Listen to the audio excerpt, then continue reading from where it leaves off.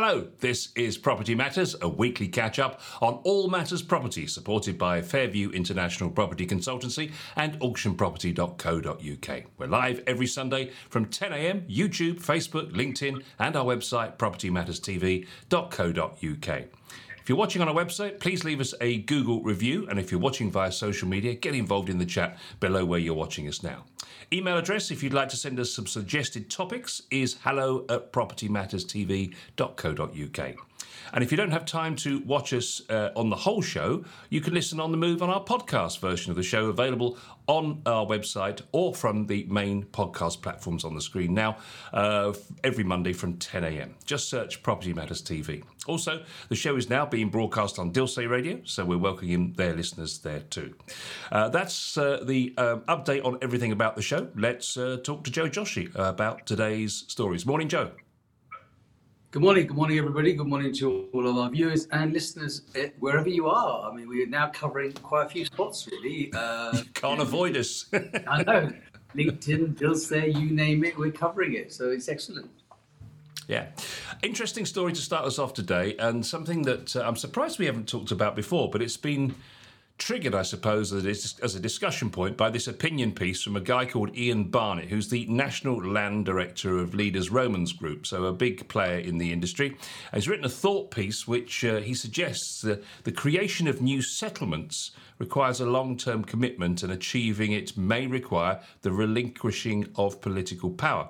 So the process, he says, from a local plan allocation to a digger on site typically stretches well beyond the 4-year political term, and yet it is all too easily derailed or substantially delayed by short-term political thinking and parochial bias. This is demonstrated time and time again up and down the country. It's not long ago that Boris Johnson, he says, made a speech to the Conservative Party conference in which he said that he would not support greenfield development, and as then Prime Minister's comments ricocheted around town halls up and down the country, many local plans were halted.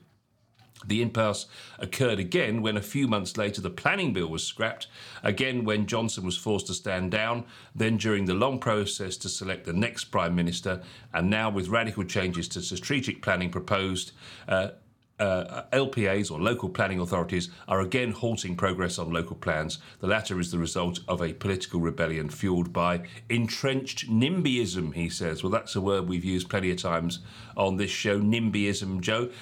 I do think he has a point, don't you? Yes, I think so. It's interesting, actually, when you sort of analysed it. But first and foremost, obviously, restricting the amount of growth when you have greenbelt around you, or any areas that you can't build on, especially conservation areas. What happens there is that obviously the value of the properties continue to maintain. So because there is a limit to the supply and the demand is always very high, when we have restricted opportunities to build, it just means that you've only got the areas that are currently available to build. Either you can go up, down, or perhaps to the side of the existings, but not expand any further where the greenbelt sort of borders come into it. I take his point on board, where he says that it becomes, to be honest, it becomes a bit of a political football, doesn't it? When each sort of sector of the government comes in or out, or changes happen, they then start to look at what they can or they can't do in order to perhaps win votes, or even think about their strategy to try and develop more properties, provide more residential housing, and so forth. And so, yes, I mean, it could be that it should be not used as a political football, and perhaps then they would get some of these targets that they always set themselves to be done. But the question is, what is right and what is wrong here. He talks about recording a conversation that he had last summer, in which a developer stated that they wouldn't buy strategic greenbelt land because of the Tory leadership contenders' positions on the greenbelt. I doubt they were more committed to Greenbelt land, he says, following Liz Truss's brief stint as PM and the government stated objections to their Stalinist national housing targets, he says. And he actually makes the point that, ironically, the 300,000 a year housing target was actually first made by Sir Winston Churchill, would you believe? So kind of ironic that they're calling their own policy a Stalinist national housing target. But it's interesting because they are looking to what the politicians are saying. And of course, those people who are developers are thinking 10 or 15 years ahead. So they're buying the land that they think they'll be able to develop further down the road when the current things they're working on are done. So they have to look ahead like this. And it must be quite difficult for them when every 4 years the goalposts seem to move. Yes, and then you've invested in perhaps something that really isn't going to go into the plan. And the next colour comes in, or another prime minister comes in and has a different policy, a different view on that, and they are really playing to the tune of perhaps their members, or perhaps some old grandees of the party who say we live in this particular area and we don't want that to happen in our doorstep. And we've covered a story here before when we talked about the shortage of housing.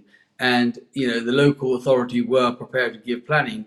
But, of course, it was the neighbourhood in that area who all sort of got together and said, not under our noses, we're not going to have it. Yet there's a massive cry from everybody every single day of the fact that there is not enough housing to be put together. And I think that was going to be social housing. But the point is, it's any form of residential, whether it's social housing or private housing. And because they're not making the targets. So it's not just about the governments, it's also about the people. I mean, the people that live around sometimes get together and say, well, actually, we don't want this to happen right here because it's going to be tarnishing our area, or we're going to have problems, or we don't want, to overlook a new estate because at the moment our view is uninterrupted and it's beautiful over, pastures green, etc. So there's a whole bunch of things that actually, which we don't actually, give credit to, because it's not always the planning authorities and it's not always, the government or the council. It actually could be the people that live around there too.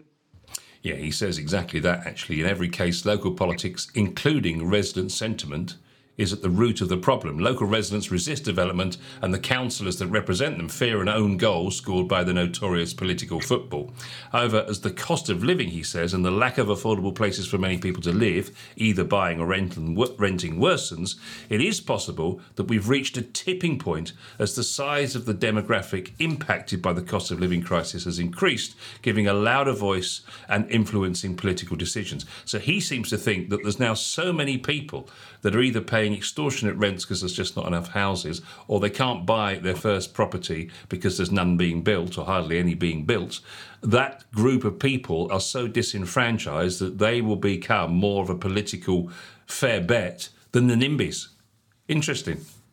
Yes, I mean, as I said, it's always about the tune and who's playing it and who's the Pied Piper in this case, And in some cases it's the locals, and in some cases it's your voters. So that becomes a real difficult thing. But the question really here, I suppose, what one has to ask is, what is the best plan here? What would be the alternative from, the government, national government? And I think this chap talks about it going more perhaps local or in a different body that actually has that to be able to deliver the development that is required.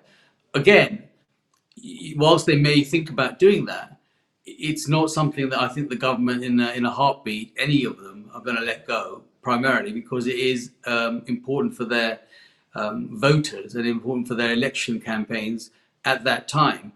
For example, they'll turn around and say, oh yeah, we're not going to allow, the green belt in this area. So the local councillors will turn around and say, we don't want to have that. And that's a vote-winning situation for their voters in that particular area. And, every vote counts at that point. So it's important that they look at those aspects of it. But what is the answer? That's the question we have to ask. What is the answer? And I'm not sure that, there is a single solution, though the chap, we're talking about here says that it should be actually devolved and perhaps given to the local authorities, the local people. But then I think the local people will be up in arms with their own residents. Yeah, it's interesting, isn't it? Because he talks about the fact that democracy has had a role in planning since 1947, when the Town and Country Planning Act came into existence. And he said, I'm not endorsing a US style system which is market led. I mean, we've all been to parts of the States where we've seen planning nightmares. It's the stuff of literally of nightmares when you go to some of those parts of the US. So he's not suggesting that, but what he is suggesting is exactly what you're saying, some kind of independent structure. Not unlike what the Germans and the Dutch have. They have, Germany has a strategic planning department. Decisions are made through a series of regional plans at federal level. The Netherlands has a system more akin to a single national plan. Both countries are seen as having exemplary planning systems, which allows development to proceed largely unhampered by political interference. It is interesting, isn't it? Because you do sense with the way that things are at the moment, the frustration. I mean, how many housing ministers have we had? 13, I think it is, in 12 years. I think the figure is something like that. You know, it clearly is not a priority, and yet they can't. It's just like kids who've got a football and they won't let anyone else play with it, and they put their arms around it and won't let anyone else have it. But I feel a sense that actually it would be great if we could it would be a vote winner rather, if they could actually say, you know, we're going to change all this nonsense, take the political stuff out of it. We're just have an independent review body that's going to do this. It's going to be nothing to do with Labour. It's going to be nothing to do with any other colour. And let's just get out there and get these things built. Yes, as I said, I don't disagree with the sentiments of that. But again, the problem you're going to get, and the reason why they're not letting it go, is because it is a vote winner for whoever comes. It doesn't matter what your color is going to be, blue or red or yellow or whatever the color is going to be. They're just using it as a football. In the meantime, whilst they go to the voters and say, here we are, this is what we're going to do, or here we are, this is what we're not going to do because you told us not to do it, then we have the other underlying issue that we don't provide enough housing, or we're not utilizing the lands more effectively in order to be able to provide the shortage of housing that is constant, isn't it? I mean, we've been doing this program now ourselves for probably coming on to 3 years, give or take. And I don't know in that 3 years what advance they've made on any development. Doesn't matter who it is and where the suggestions have come from. You know, there's no strategy to build more properties, and they talk about it. I mean, even now, the current Prime Minister is talking about it, but talking about it and doing it is a completely different thing. Mind you, we could all probably just get loads of barges, I suppose, and just whack them on our shores. That would be probably one way of solutions. You're talking about the fact that the current plans, the political handbrake is on development at the moment. Many local plans, says Ian, are currently stalled because of the thorny issue of nutrient neutrality. Do you know what that is, Joe? I had to look it up. No, I don't actually. You might well share it with me. I will share it with you. What is nutrient neutrality, says Google. Development achieves nutrient neutrality. God, it's not easy to say, is it? When the nutrient load created through additional wastewater, including surface water, from the development is mitigated. By designing development alongside suitable mitigation measures, additional nutrient loads can often be avoided or mitigated. So it's basically proper drainage. That's what it is. Ecological drainage, I would suggest. So apparently there's some problem with that, so they can't even build the plans that they've got at the moment. So again, even then, red tape. If you can get past the political bit and you can get past the NIMBYs, then you've got to get past the red tape. Is it worth even bothering? What's so impressive, really, when I listen to things like that, is that we have had and still have got the infrastructure of a HS2 going across the country, and irrespective of all the arguments, somehow there's no issue about drainage water, there's no issue about piling, there's no issue about any of those. They're building the railway right across the country, as they did amazingly with the Elizabeth line, which was happening pretty much uninterrupted while the world was going up above, right underneath us, and they created that. And then when it comes to housing, we have a completely different policy, a different view in terms of structures. So, for example, the drainage or building a property next to a waterway or a stream or any of those things that it causes issues, or they decide that it's going to cause a bigger problem. I wonder if that's more of an insurance issue rather than the building issue, really. But anyway, that's something that is worth pursuing and looking into. But it's interesting that there's a problem for one, but not a problem for another. He says in the UK, the closest they've ever got to a model such as the German or the Dutch one was the regional spatial strategies, which I'm sure we all remember. They're called the RSSs, and they were established to get a spatial vision and strategy-specific plan for a region. For example, including the identification of areas for development with a 20-year timescale, while also providing direction for local development frameworks on a local, borough or district level. The RSSs provided a cohesive approach to housing targets and transport planning and regionally specific policies in a way which is so problematic within the two-tier system. Even then, though, he says, politics hampered the process. They were never given enough time to crystallise their plans and were ultimately withdrawn before they had a chance to come to fruition. So even when they do let go of the tentacles a little bit, they still put it back in at the last minute because they get nervous, I guess. Yeah. Yeah, like I said, there's always somebody somewhere who's going to raise that question, isn't it? I mean, it's like planning. When you go to planning in a local town, you put your planning application in, you go through the whole I mean, the process in some cases can be anything between 2 and 4 years for a development site. And it's just the changes in that, and everyone comes up with a different idea, a different plan, and it's always a matter of their opinion that makes the differences.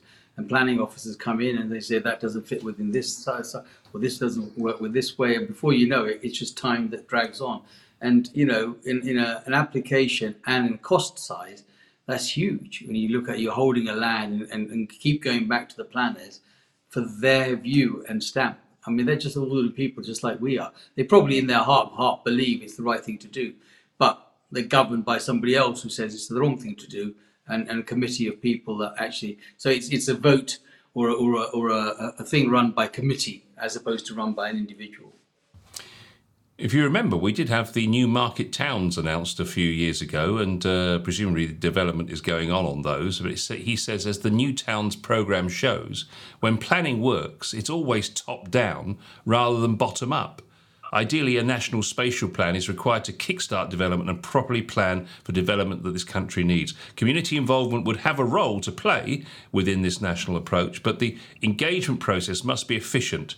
He says is 3 rounds of consultation on design code alone really the best route to fast-tracking development, and it must be consistent across the country. So he's basically saying what we need is somebody to stand up and say, right, this is what's going to happen, let's get on with it and stop this blimmin' arguing.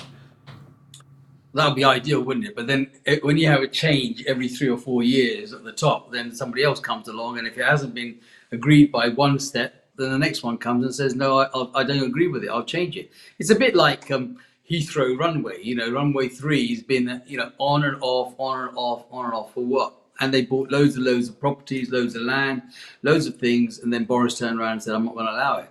Somebody will come along and say they need it. I mean, it probably never happened, but they actually did spend a lot of money buying a lot of properties around Heathrow just because they wanted to have a landing 3, a runway 3.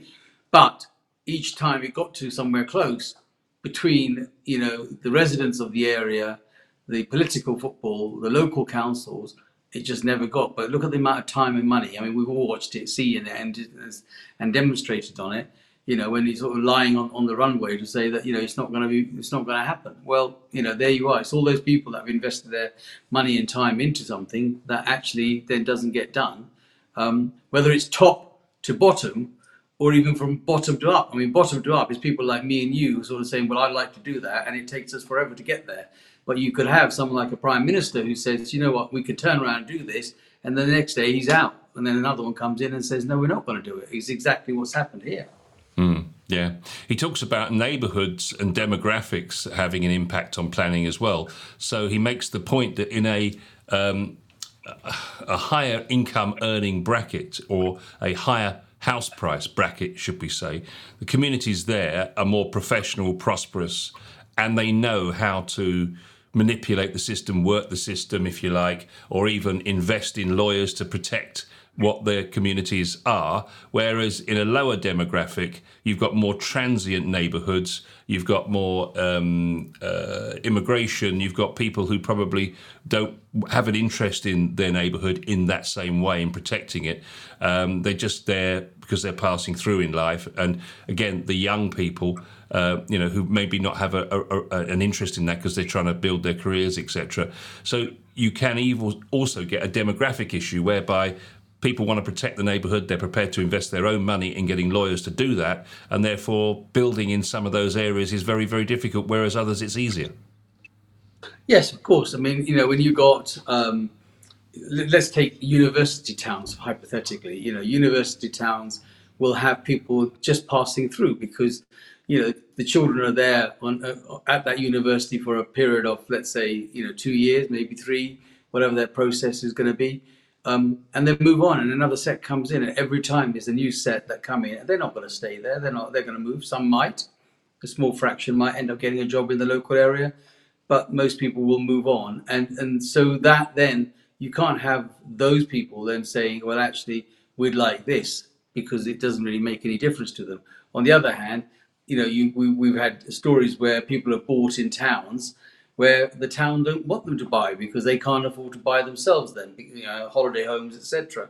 Those people then have a say on what they want to do. So wherever you live, whatever in how the town is going to look.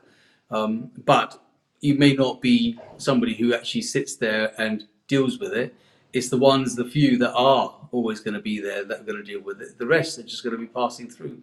And that is happening more and more, isn't it, Paul? When you think back over just COVID, look how quickly people started to shift this way and that way and so forth. I mean, there's a huge surge of people going, and then there's a huge surge of people going back because it didn't fit for them. You couldn't get those people to say, well, actually, that was right for them. Yes, we all, legged it out probably for the race for space, as we called it. We want more air, more space, more etc.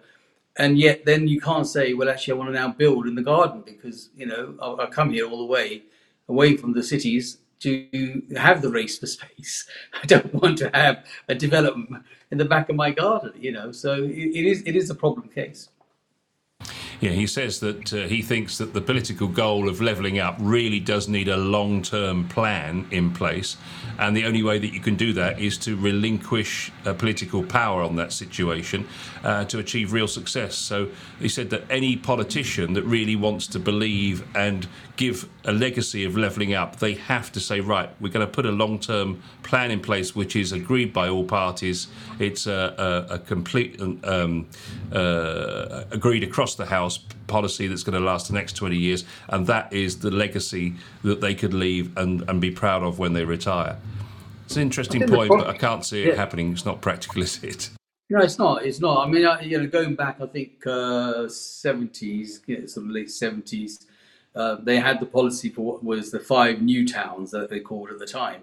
We called it roundabout cities, but they called it new towns, and that's places like Bracknell and Milton Keynes and so forth that were, identified as the new homes. Now, okay, they're established and people are, it's blended in, but at the time it was quite a big challenge to say, look, I think Basildon, there was 3 others, I think Stevenage or something like that, where all the areas which were like classified as new towns, and they're being successful. And maybe they should consider something like that and identify the patches that can link it together, and then build the housing and communities in those particular areas in ways that people are happy to have the space as well. But I think the way everything is going at the moment, with loads and loads of flats and the next generation not really interested in gardening, then it is overbuild, and that's what's throwing the policies out, because they think it's too much height, too much mass in an area, and it just becomes and starts to look like a ghetto. So I think it's an interesting point, but I'm not sure it's one that's going to be solved just yet. Let's move on to our second story. Do estate agents have an obligation to find out whether the reason a vendor is selling their property is due to a divorce or a partnership split? Increasingly popular these days, I would imagine. According to Paul Offley, who's the compliance officer at the Guild of Property Professionals, the answer to the question depends on whether this could ultimately impact the transaction and potentially cause delays. It goes without saying that agents are required to do their due diligence and find out who the owners are consenting to sell the property. But does the reason behind the sale matter? If it does, if the reason could have an impact on the buyer's decision to purchase the property. He adds that there have been instances where a sale has been agreed and solicitors have been instructed, but it came to light that the sellers were going through a divorce and the financial agreement between the sellers had not been finalised. As a result, the sale was delayed and the buyer was unable to move on the date they wanted to. The buyer claimed that they were unable to wait that length of time it would take to get the agreement finalised, and if they had known at the start it would have been potentially protracted sale, they would not have proceeded. As a result, they wanted to withdraw from the transaction and were seeking to cover the costs which they had incurred in terms of mortgage application, solicitors and survey costs. Is it a reasonable claim, Joe? That's what the question is. I suppose the answer to that question immediately, I don't think it's a reasonable claim. However, I think that agents should obviously get authority from both parties. Sometimes, I've been an agent for many years of my life, and we go to a property, and you might be invited by one of the partners who are separating to actually talk about the property. Originally, it's always about getting the appraisals of what they think they're worth. So each partner may have invited 3 different estate agents into the house or the property and asked for their opinion as to what they feel that they would sell it for and what they would ultimately get, in order to find an average. But when you are instructed, then you've got to turn around and get a signature on the agency agreement, the authority for them to give you the authority to sell from both parties. And sometimes agents are, keen to get the instruction and will go with perhaps the one party, only to find that the other party has actually never authorized it and probably will never authorize it down the line. So due diligence at the outset is really important, not just for the customer that's selling it, not just for the potential buyer that may buy it, but also for the agent, because the agent is going to spend a lot of time, energy, money advertising and marketing something which ultimately they're not really going to sell, and they're actually probably not going to get paid for because they operate on a no sell, no fee basis. So they're actually probably kidding themselves. So it is important for them to actually get an authority, a written authority. And it may be that it's done individually. Maybe it's an acrimonious partnership that is going wrong. They don't want to see the sight of each other. I've had that. I've been in a room where I've had to literally stand in the middle of 2 people back to back because they just can't stand the sight of each other, and agree that get it agreed to actually sign the document and say, right, now you're authorized to go and get on with it. In terms of the financial settlement, that is, that's an Achilles heel, isn't it? Nobody knows that. I mean, they're not going to tell you that at that point. And it might be that they have agreed something and it then becomes a disagreement. And that disagreement could have happened in the journey of a sale. We might have arranged a sale, all being agreed by both parties. And of course, you go, soldiering on towards getting a sale agreed and finished off. And then they fall out between themselves. They're not going to phone you up and say to you, by the way, we fell out and therefore we're not going to do this. They're trying to, negotiate themselves in the background at the same time as the buyer is spending their time, money and energy and their solicitor's costs on, saying that.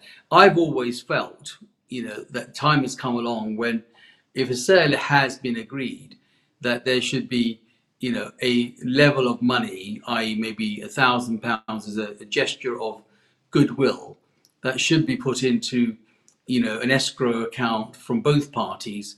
And when the one party fails to actually comply, at least the other's costs are covered because they should know that they've actually not delivered something. So the other person would get that benefit. So at least there's something towards the basic costs of and the troubles that they've got. I mean, it's not a lot, but what it does do is actions speak louder than words. It does get them committed. And I always think that if someone has no skin in the game, if they don't actually, want to commit to something like that, then there is an issue that could be pending, and you need to watch. And that's down to good estate agency to understand that you can actually, continue to monitor this and find out where it is.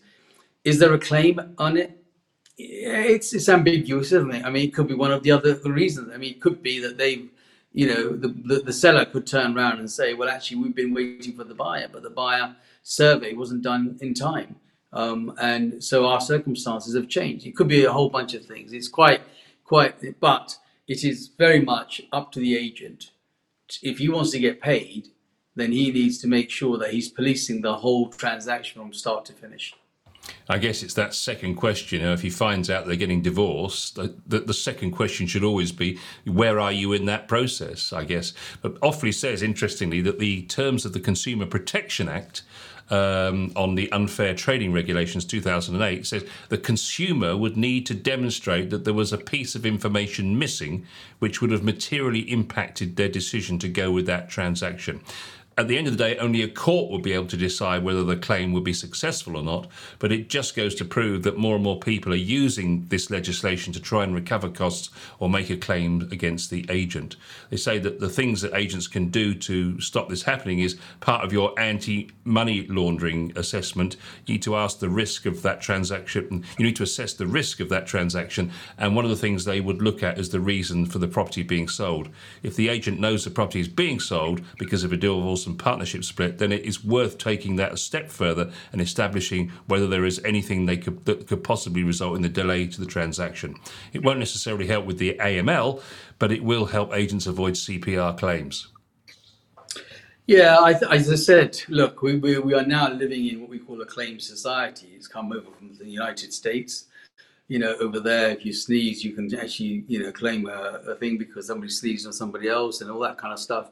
And so, we're becoming a claim society. But I think the, agents just need to make sure that when they put something on the market, they have a full picture of what's going on, and also to continue to monitor it. The problem we have is, the enthusiasm of getting a sale. So if you've taken an instruction on, and you've actually got a buyer that wants to buy it, that enthusiasm kind of forgets all the other underlining issues that have got to be dealt with, because you just got the sale together and you put it together.